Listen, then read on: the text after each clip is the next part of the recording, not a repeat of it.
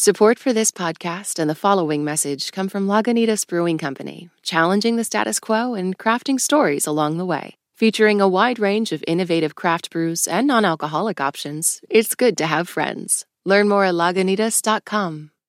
Until recently, Edmund Hong says he didn't speak out against racism because he was scared. My parents told me not to speak up because they were scared. But I'm tired of this. Listen now on the Code Switch podcast from NPR. From NPR Music, this is Alt Latino. I'm Felix Contreras. This week, we're going to listen to some music, but we're also going to have some serious conversations. The word Boogaloo has surprisingly become a topic of conversation, not just among music fans, but also among law enforcement agencies and even in the halls of Congress, and not for reasons that you would expect. It seems a loose network of white supremacist groups have adopted the term as a euphemism for a race war or other acts of violence. As improbable as that sounds, it is reality, and this week we're going to reclaim the word Boogaloo. First, we're going to explore how it is being co-opted by these groups. Then we're going to review the actual history of the music and the social conditions that led to its creation in the early 1960s.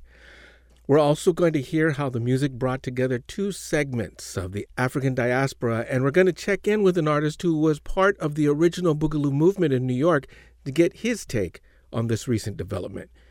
And of course, we're going to hear some music to remind us how it celebrates joy in life and is the antithesis of what these groups bring to our country. To set the stage, we're going to hear from NPR correspondent Hannah Allam and her report from back in January of this year explaining who the groups are, how they came to use the term, and what the word means to them. In 1965, this song by Tom and Jerrio was a hit.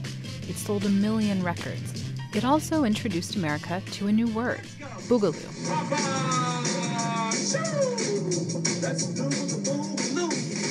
Boogaloo emerged as a mashup of Black and Latin American influences.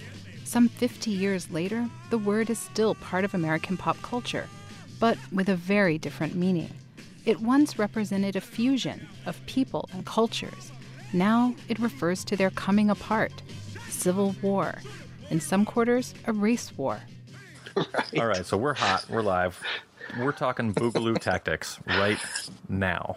Boogaloo. How did the word end up on the YouTube channels of armed and angry white guys?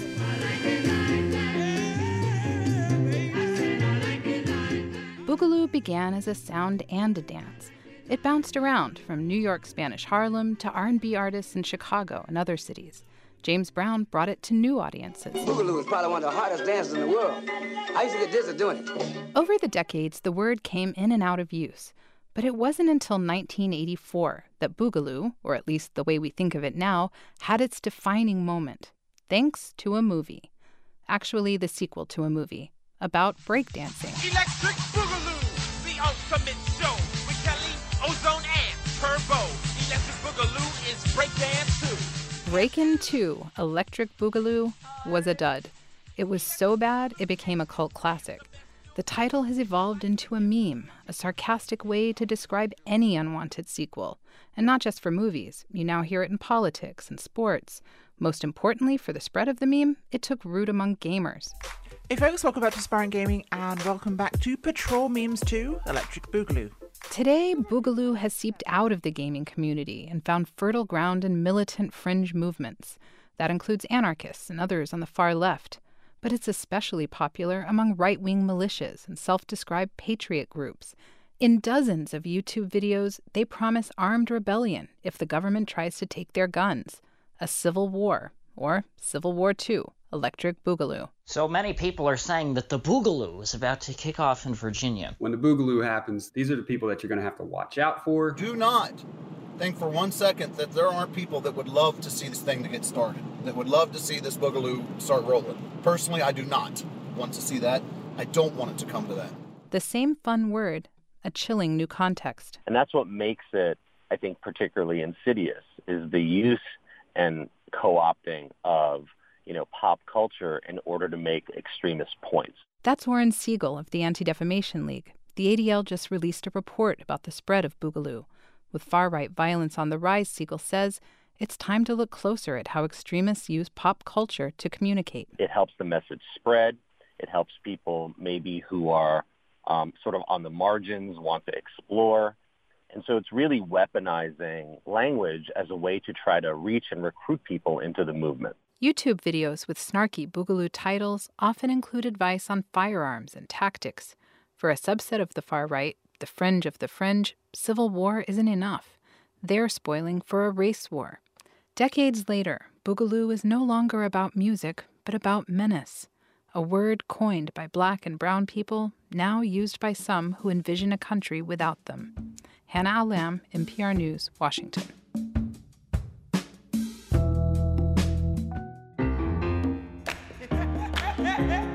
Okay, let's hear a little bit of music to kick this off before we get into more conversation. The Boogaloo classic, I Like It Like That, has had a resurgence lately because of the hit by Cardi B a few years ago. The original was just recently reissued by Concord Records, the company that now owns the classic Fania Records catalog. And let's hear a little bit before we settle into our conversation. Your feet to skate. Pick up your arms and make them shake. Baby, if you think you're shy, do me a favor, honey, go someplace and hide. Yeah, baby.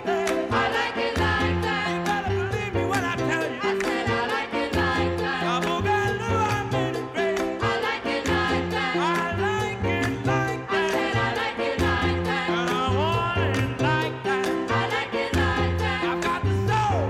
I've got the feet. I like it like that. I've got the soul, baby. Look at. I like it like that. Yeah, baby. I said I like it like that. Okay, to start this off, we're going to hear from Elena Martinez. She is a co-artistic director of the Bronx Musical Heritage Center in New York. She's also a folklorist with City Lore, and she is a producer of a documentary about Boogaloo called We Like It Like That. Elena, thank you for joining Alt Latino. Hi, Felix. Lots of stuff to get to, and we appreciate you taking the time to help us sort this out. We have discussed Boogaloo in the past on the show.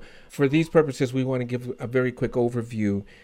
The first question, let's talk about the origins of the music of Boogaloo itself. Now, there's sort of a mashup of the sounds of the African-American and Afro-Caribbean communities for the 1960s, correct? So, well, in the 1960s, you had sort of young New Yorkers who grew up listening to the Beatles, listening to James Brown, all the popular music of the day. And also, they also would have been familiar with their parents' music.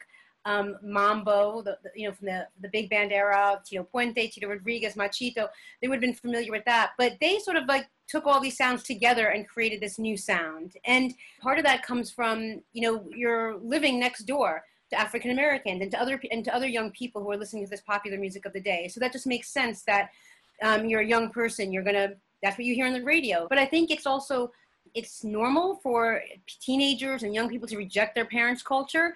We don't want to listen to old people's music. When you're 15, you don't want to listen to that. Even though now we listen to it, we're like, oh my God, this is incredible music. A lot of the young Puerto Ricans, or considered New Yorkers, they're second and third generation.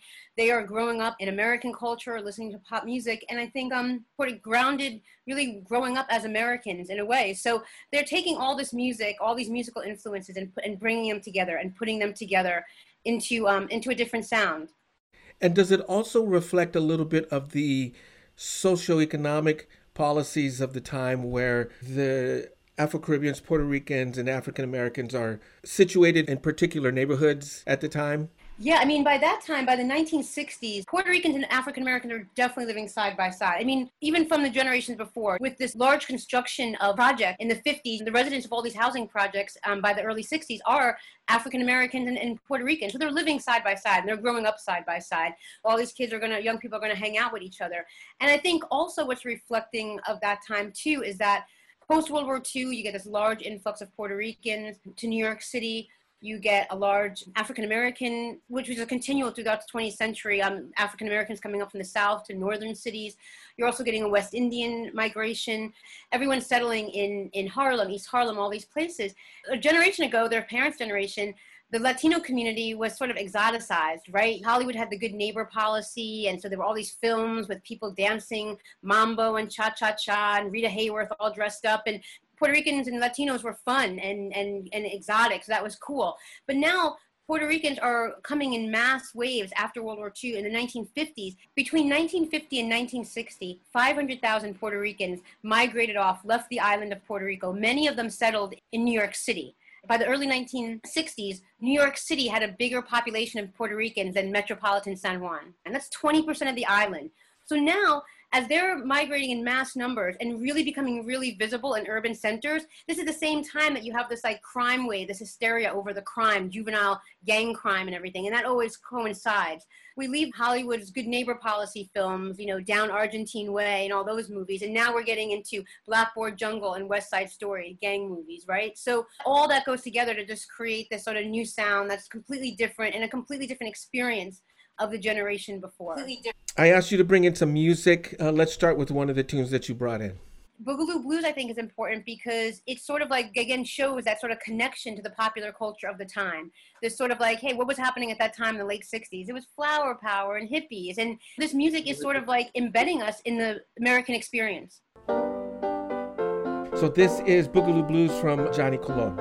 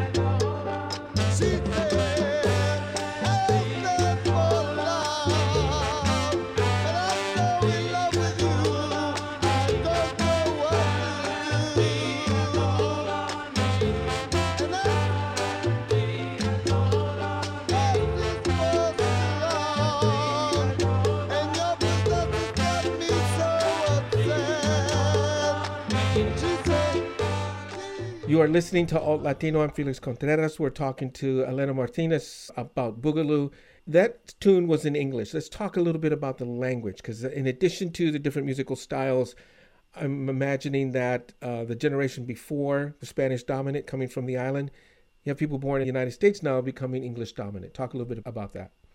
Yeah, I mean, that's sort of like the second and third generation experience. My father grew up, his parents were from the island. He grew up in East Harlem in the Bronx. And even though Spanish was his first language, he went to school and was, you know, told to speak by the nuns in English, even though he always knew it, sort of like just lost it, never taught it to his kids.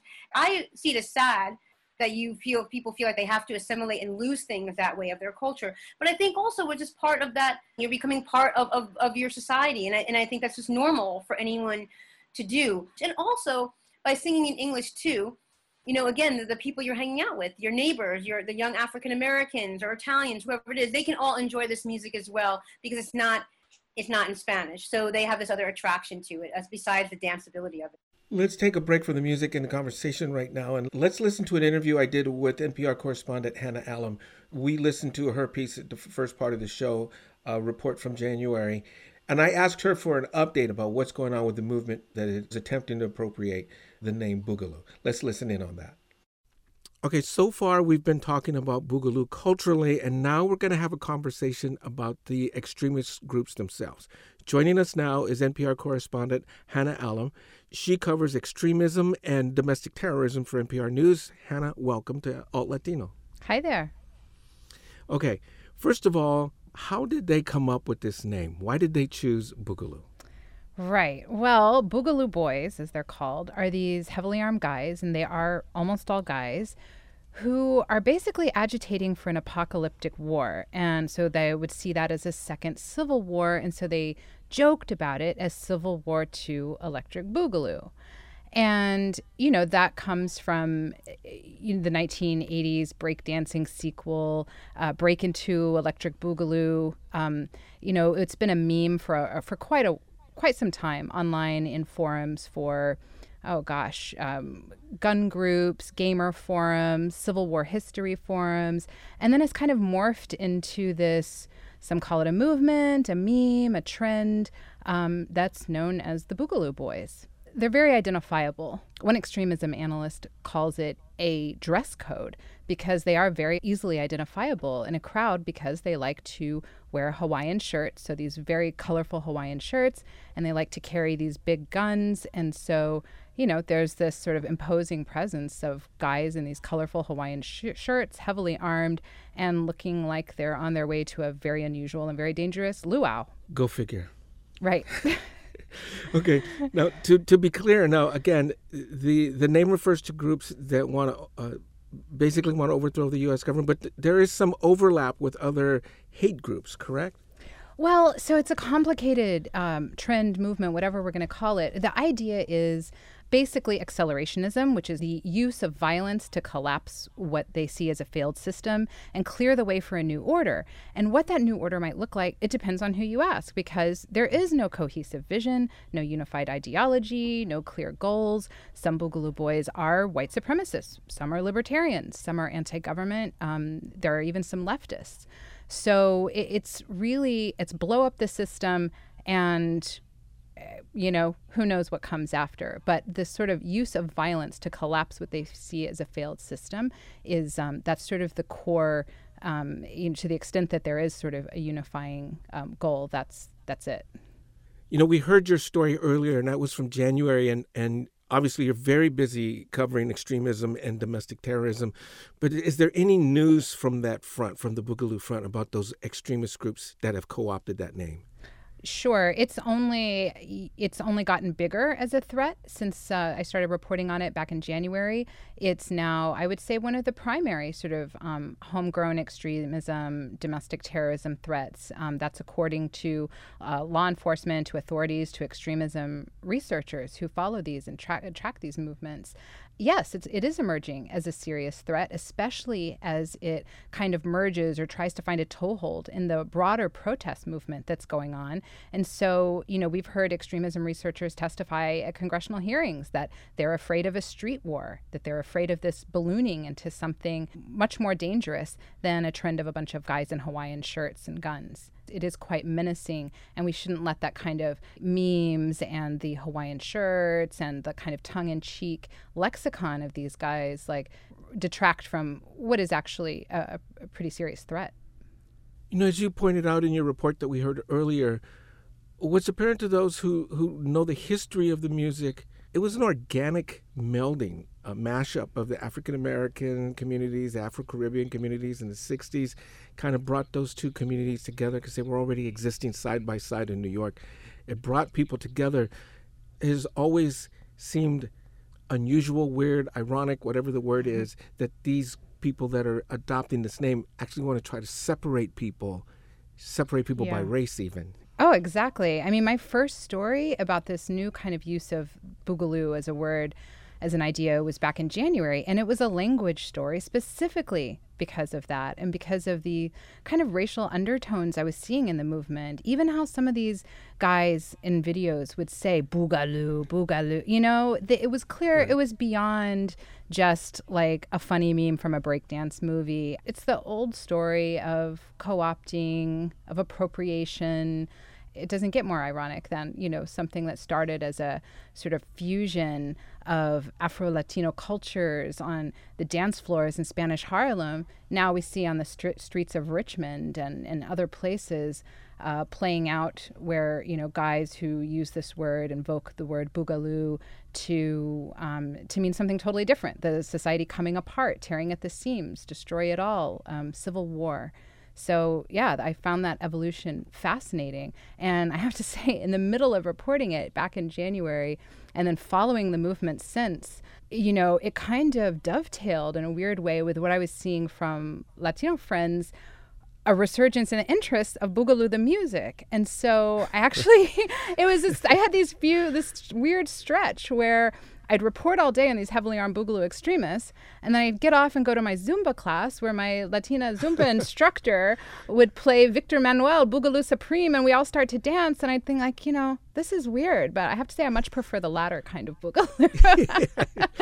I would think so, yeah. But yeah, we shouldn't talk about this concept without talking about the appropriation and about the evolution of this word, both from that Afro-Latino roots of it, but also, through the breakdancing movement and through these films that were kind of made off the back of this organic street movement and capitalized on that itself. And then sort of at every moment, there's been people cashing in on this word and using it for their own agendas. Amazing. It's just mind-boggling. That's where we are these days. Hawaiian shirts, Boogaloo. Yep. 2020 never fails us, does it? You said it. We'll stop right there, Hannah. That pretty much sums it all up right there. Thank you so much, Hannah Allen, for joining us here and talking about this. Thanks so much. That was NPR correspondent Hannah Allen. Elena Martinez, let me get your reaction to that. It was interesting when I first heard about this a while back. People had let me know because they knew I had worked on this Boogaloo film, and I was like, oh, they're appropriating this name, they're appropriating this term. And my first thing was like, oh, they don't even know what it's about. They must have no concept of what Boogaloo, where it comes from, because that happens so often. There's this appropriation of culture going on all the time, and usually most people, whether it's for malicious intent or not, you don't usually always understand maybe where things come from. And so I was like, they can't have any idea, because if a lot of those folks involved in these are white supremacists, why would they use a term that is comes from African American musical forms? And then listening to Hannah's piece, then you're like, okay, there is a reason. They took it actually not from maybe Boogaloo from the 60s, but Boogaloo in terms of the hip-hop dance that came from the hip-hop era, still an African-American form. But again, sort of warping and distorting African-American culture and African-American contributions to the culture. And so is it humorous? Is it funny for them? But I guess even if it might be, it's unfortunately a very serious issue that it's being used for, as they talk about in that piece. Elena Martinez, thank you so much for taking time to talk to us here on Alt Latino about this very important subject. Thank you.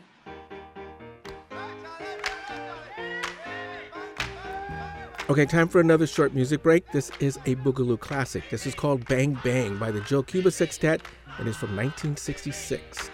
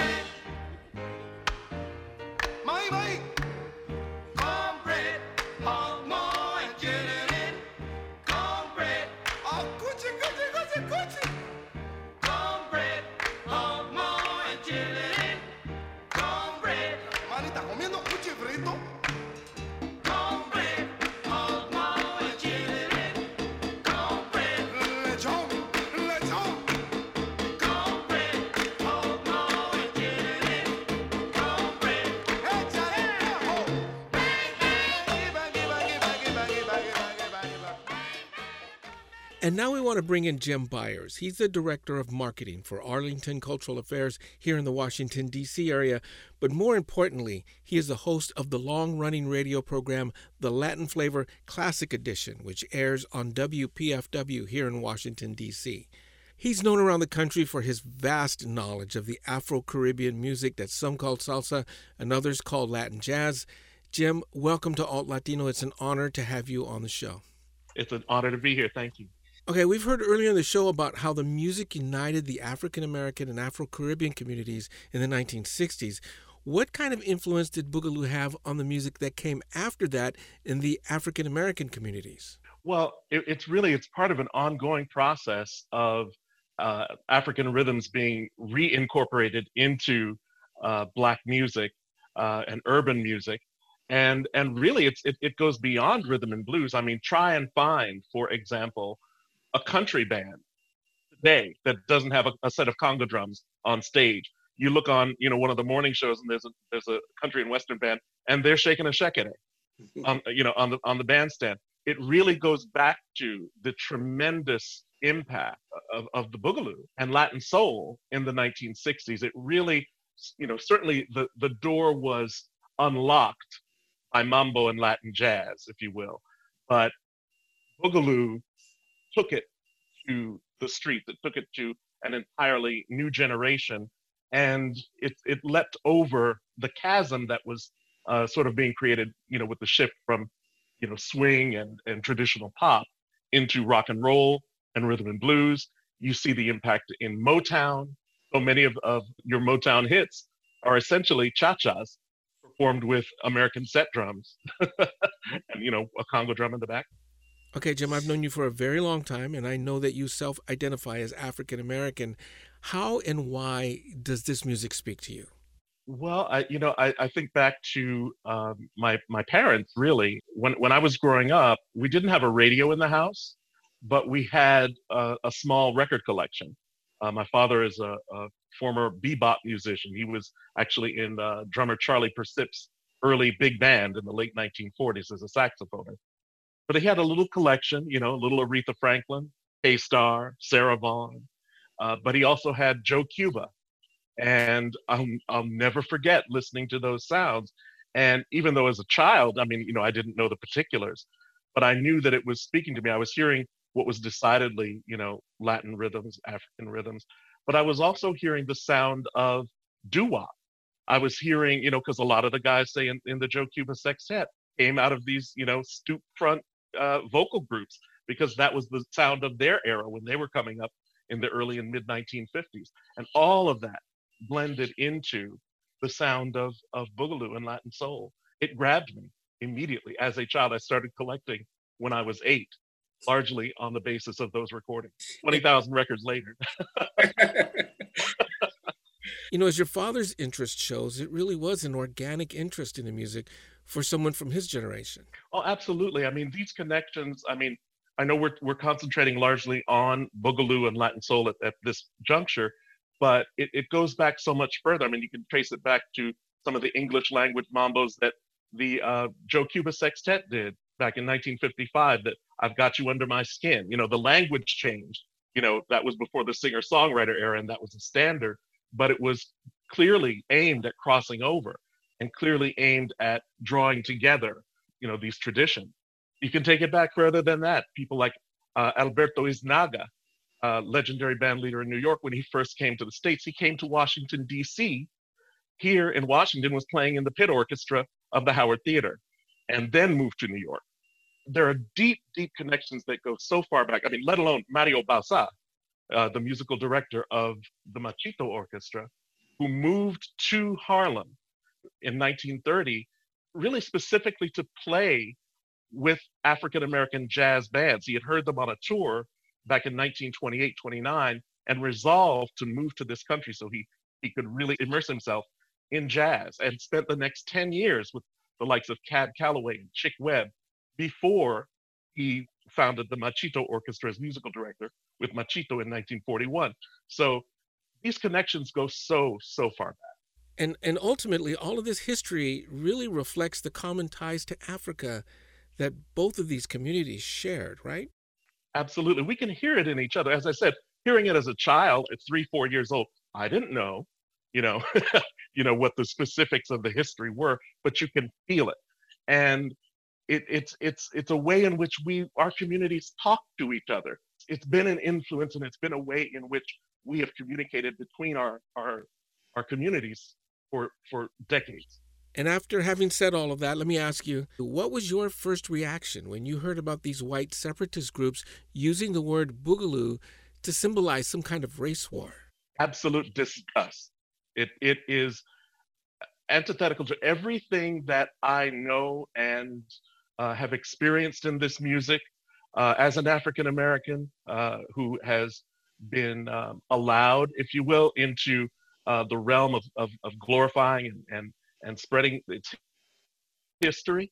It is unconscionable that they would take a name and a genre that its very essence is of bringing people together and of creating conversation and creating community. And to separate it from that and use it for something that is tearing this country apart is unconscionable. Do you have a message for those hate groups? Stop. And a message to grow up and really, explore the history of this country and explore the history of this music. I've personally witnessed this music change hearts and minds. And maybe the music can find a way to do that again. Jim Byers, thank you so much for sharing your time and your expertise with us. Thank you, man. It's my pleasure. And finally, we hear from an original Boogaloo artist, vocalist Joe Bataan. His Afro-Filipino presence epitomized how the music brought people and cultures together. Our conversation was recorded during an intense electrical storm on my end, and it affected the clarity of his conversation, so I apologize, but I felt it was very important to include our brief conversation. Mr. Bataan, thank you so much for joining Alt Latino to talk about this important subject. I just have one question for you. What was your immediate reaction whenever you first heard that some of these supremacist groups were using the term Boogaloo as a euphemism for some kind of race war, some kind of act of violence? What was your immediate first reaction? I was appalled, but surprised that I never heard of anything. It's ridiculous because Boogaloo has been in existence for over 50-some years, and there's never been anything else associated with Boogaloo besides music. If you could speak to the folks that are using this term, what would that message be? Don't use a word that we popularized many years ago for the goodness, for music, for a universal language, and spill it on the tape. It has to stop.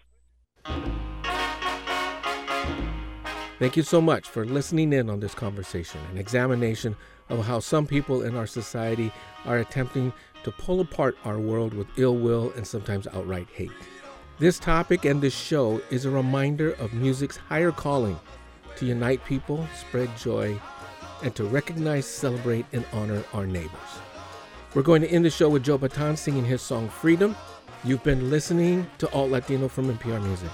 I'm Felix Contreras, and as always, please be careful out there.